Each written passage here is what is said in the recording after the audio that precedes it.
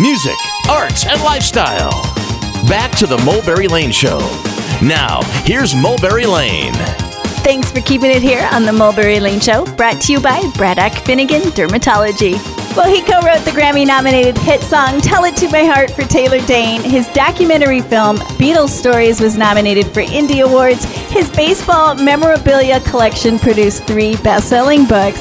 And now the very eclectic and talented Seth Swirsky returns to the show to share with you his latest project, a book called 21 Ways to a Happier Depression. Seth Swirsky, if you're feeling down, he'll help you come around. Hey, thank you so much for having me. Great to have you back. Such an honor. Thank you. Okay, so now the book is 21 Ways to a Happier Depression. The subtitle is A Creative Guide to Getting Unstuck from Anxiety, Setbacks, and Stress. So you have to talk about what inspired this book, because it's kind of your own journey. It really is. You know, when I was in my 20s, I'm in my 50s now, but when I was in my 20s, I went through hell, really, with anxiety.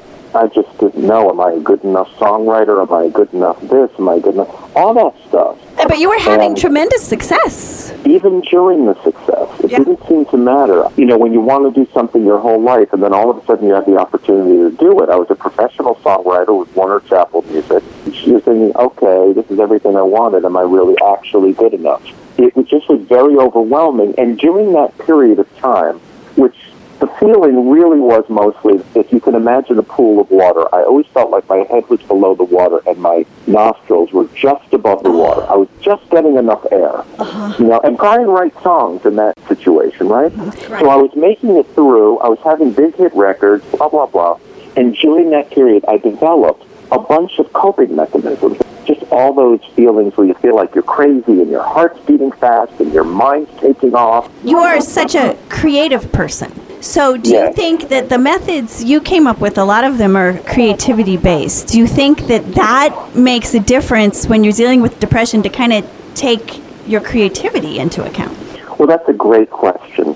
What ended up happening was I used a lot of these different things, and then cut to about, 5, 6, 7 years ago, whatever, I got my master's degree in clinical psychology. Okay. And I started to use those things that I use as a creative person, but I thought that they would work very well, to answer your question, with people that are creative and aren't particularly creative. Okay. But I do feel that creativity and thinking outside the box is something that can really help. If I can give you one example from the book, I noticed that when I was feeling very kind of crazed, when your mind kind of takes off and you're thinking all the worst thoughts, I found that just buying a pad of paper with a small watercolor set, like $9. Okay. I'm telling you, if you just go to a quiet space and you put on your favorite music in the background and you just start painting, and you're going to say, wait a minute, I'm not good at that. I don't know how to paint the face. I don't know how to do that. That's the first thing that went through my mind. That's right. But what I tell you in the book is just paint a circle and just paint a square, and then paint another circle in a different color, and paint another square. It's the act of painting. It's not what you actually come up with. It's doing the simplest thing possible. And it's not judging what you're doing as you're doing it. You can't judge it, because what is it? It's circles and squares. Right. And that leads me to just say that was the last name of my latest solo record as a recording artist, because I realized that I wanted to break my music down into the simplest components. Circles and squares. Circles and squares. It's what I actually paint. That's what I paint in my own painting, and that's what I wanted to kind of convey as to where I'm at in my life. Your patients that you've had who've done this, what has been their feedback on it? When they're sitting in my office, they're saying, oh, I can't do that. I don't know how to paint. I was never good at that. And I will tell you that every time they've come back into my office, they're bringing me 2 and 3 paintings that they've made. And then they want to go larger. One of them recognized that they enjoyed it so much that they bought themselves an easel with real canvases, and then they really start getting into it, and it's become a source of deep relaxation. You see, it takes you away. Right. The whole reason behind 21 Ways to a Happier Depression, it's really meant to help alleviate a lot of anxiety, a lot of depression that you have. My whole idea behind it is to take your mind off your mind. Yes. That's That a is good so way of putting true. Because the more you think about your thoughts and what's going on, the worse you get. They build on themselves. And so Yes. when you actually paint, it's a physical action. Your arm is involved. Your hands are involved. Your eyes are involved. Your mind isn't involved because you're just painting circles and squares. Yeah, that's so true.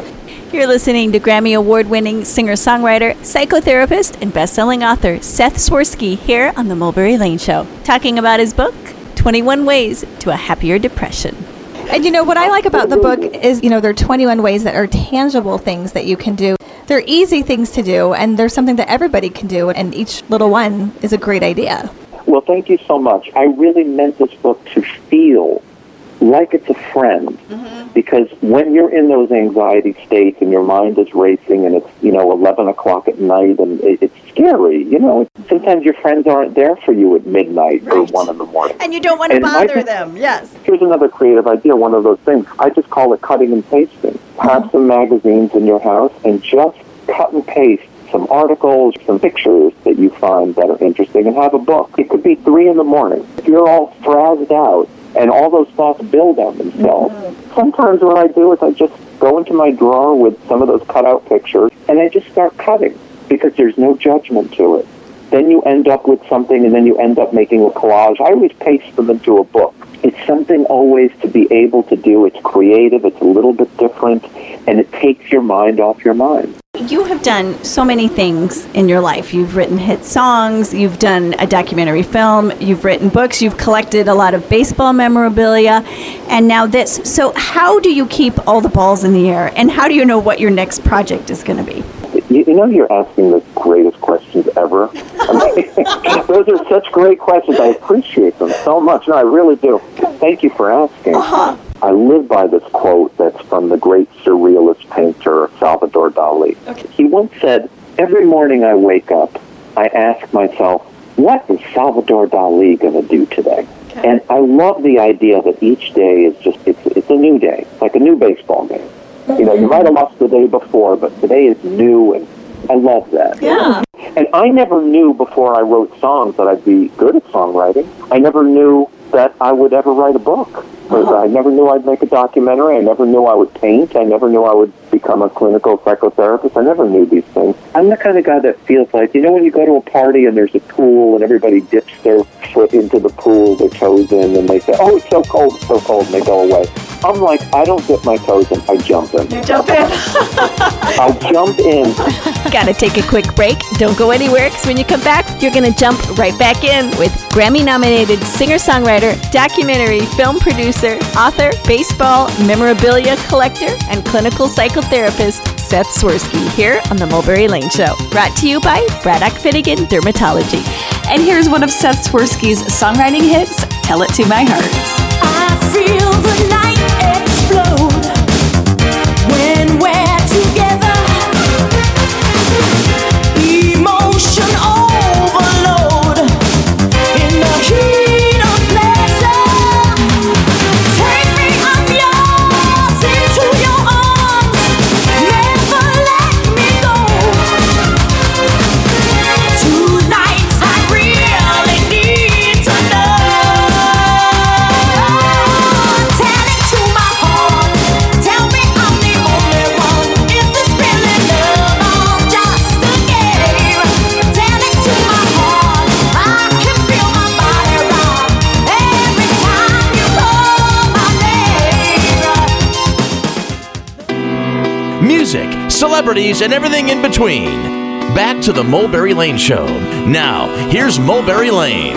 Thanks for keeping it here on the Mulberry Lane Show, brought to you by Braddock Finnegan Dermatology.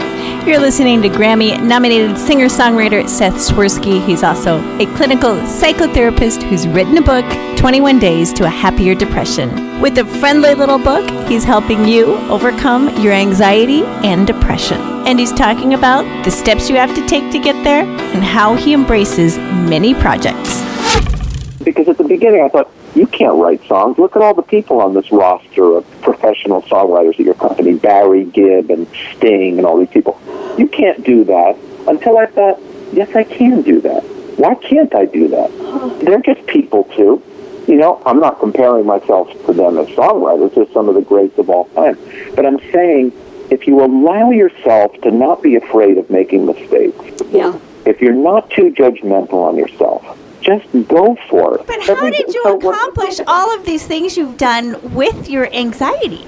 Oh, well, that was really difficult. It really is about putting one foot in front of the other and recognizing that sometimes you have to take some steps backwards. You're not always going to get out of that bad feeling state. And it's also recognizing that you're doing the best that you can. Then you let yourself off the hook. If you can get rid of the shouldas and the couldas and the wouldas, right? You ask me how I choose a project. Right, what's going to be next?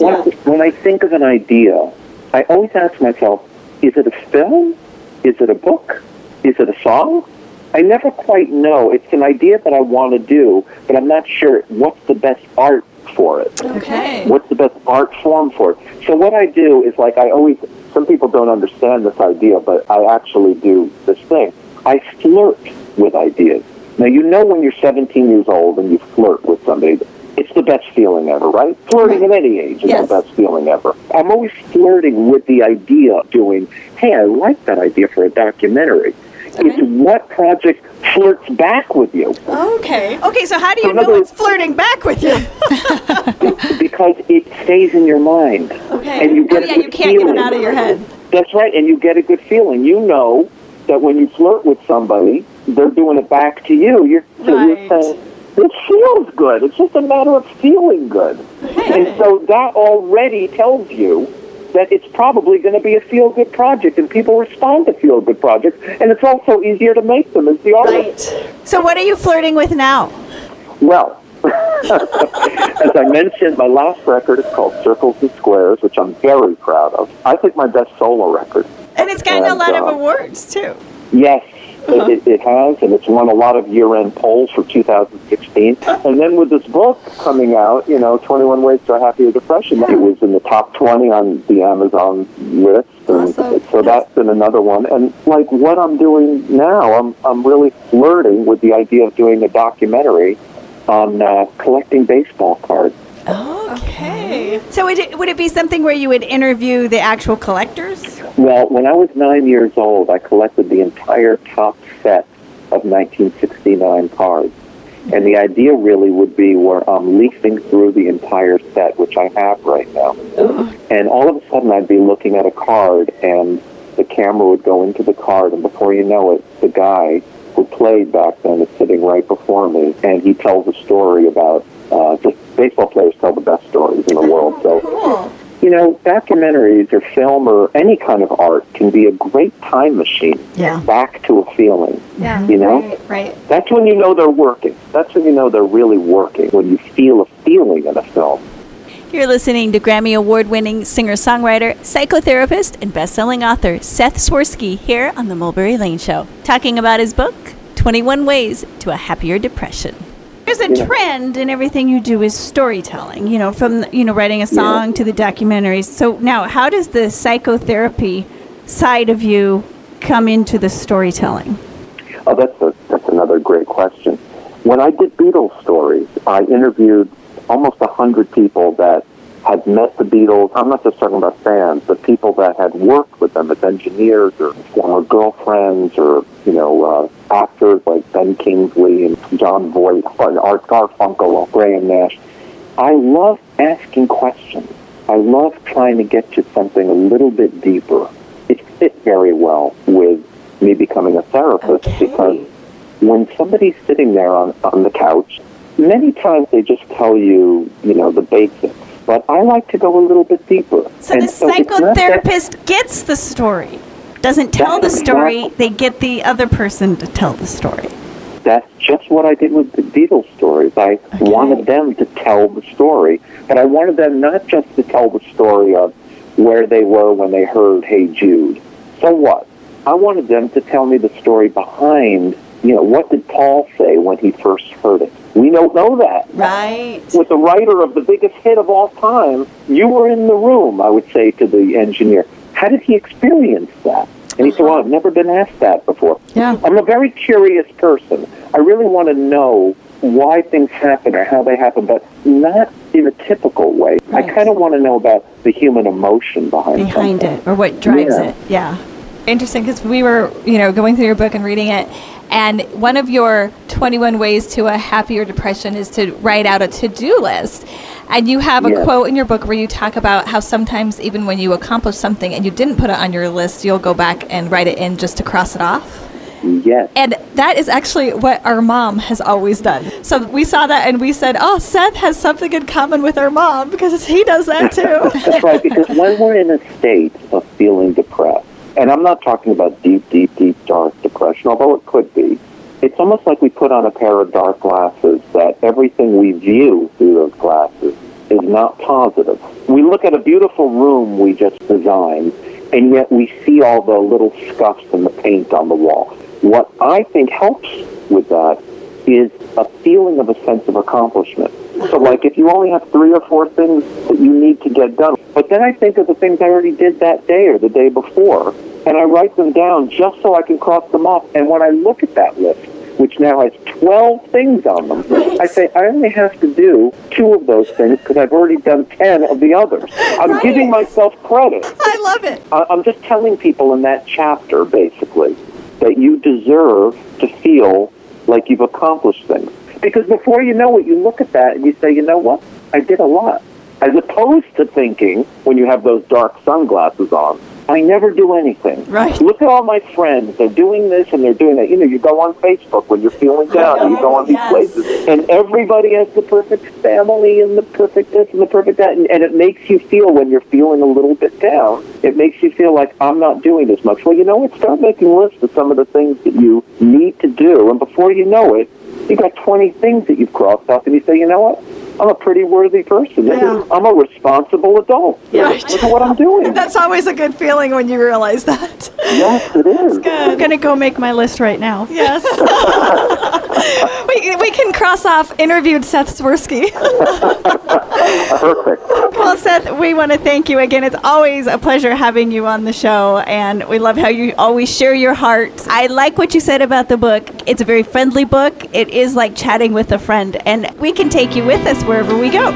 Well, I appreciate that so much, and that's why I kept it nice and simple. Yeah. It's not like you've got to read chapter 1 to get to chapter 3. The chapters are really 2 or 3 pages long, but there's pictures and watercolors. You can just open it anywhere and get an idea that might be calming for you. And thank you so much for having me. I really appreciate it. When the next documentary is done, you'll have to come back on and talk about it. Oh, I can't wait. Well, the author is Seth Swirsky, songwriter too, and the book is 21 Ways to a Happier Depression. Keep it here on the Mulberry Lane Show. We'll be back with everything you need to know about Lustfest coming up this weekend. And here's that song he talked about, Seth Swirsky's Circles and Squares. Circles and